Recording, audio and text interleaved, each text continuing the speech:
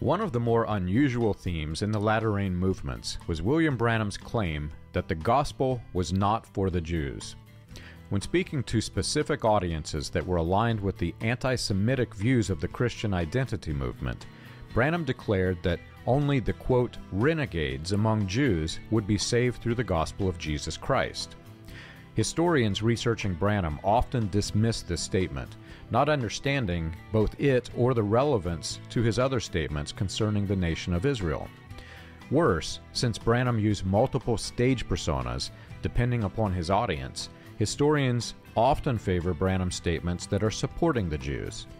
It is very difficult for them to understand, since the Apostle Paul said in Romans 1 that the gospel brought salvation first to the Jew and then to the Gentile.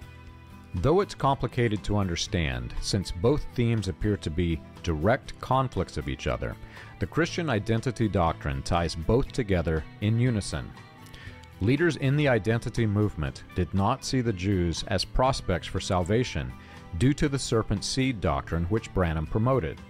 Instead, they believed that the white-skinned people of the British Isles and the Americas were the, quote, true Jews, while the dark-skinned races were the false Jews.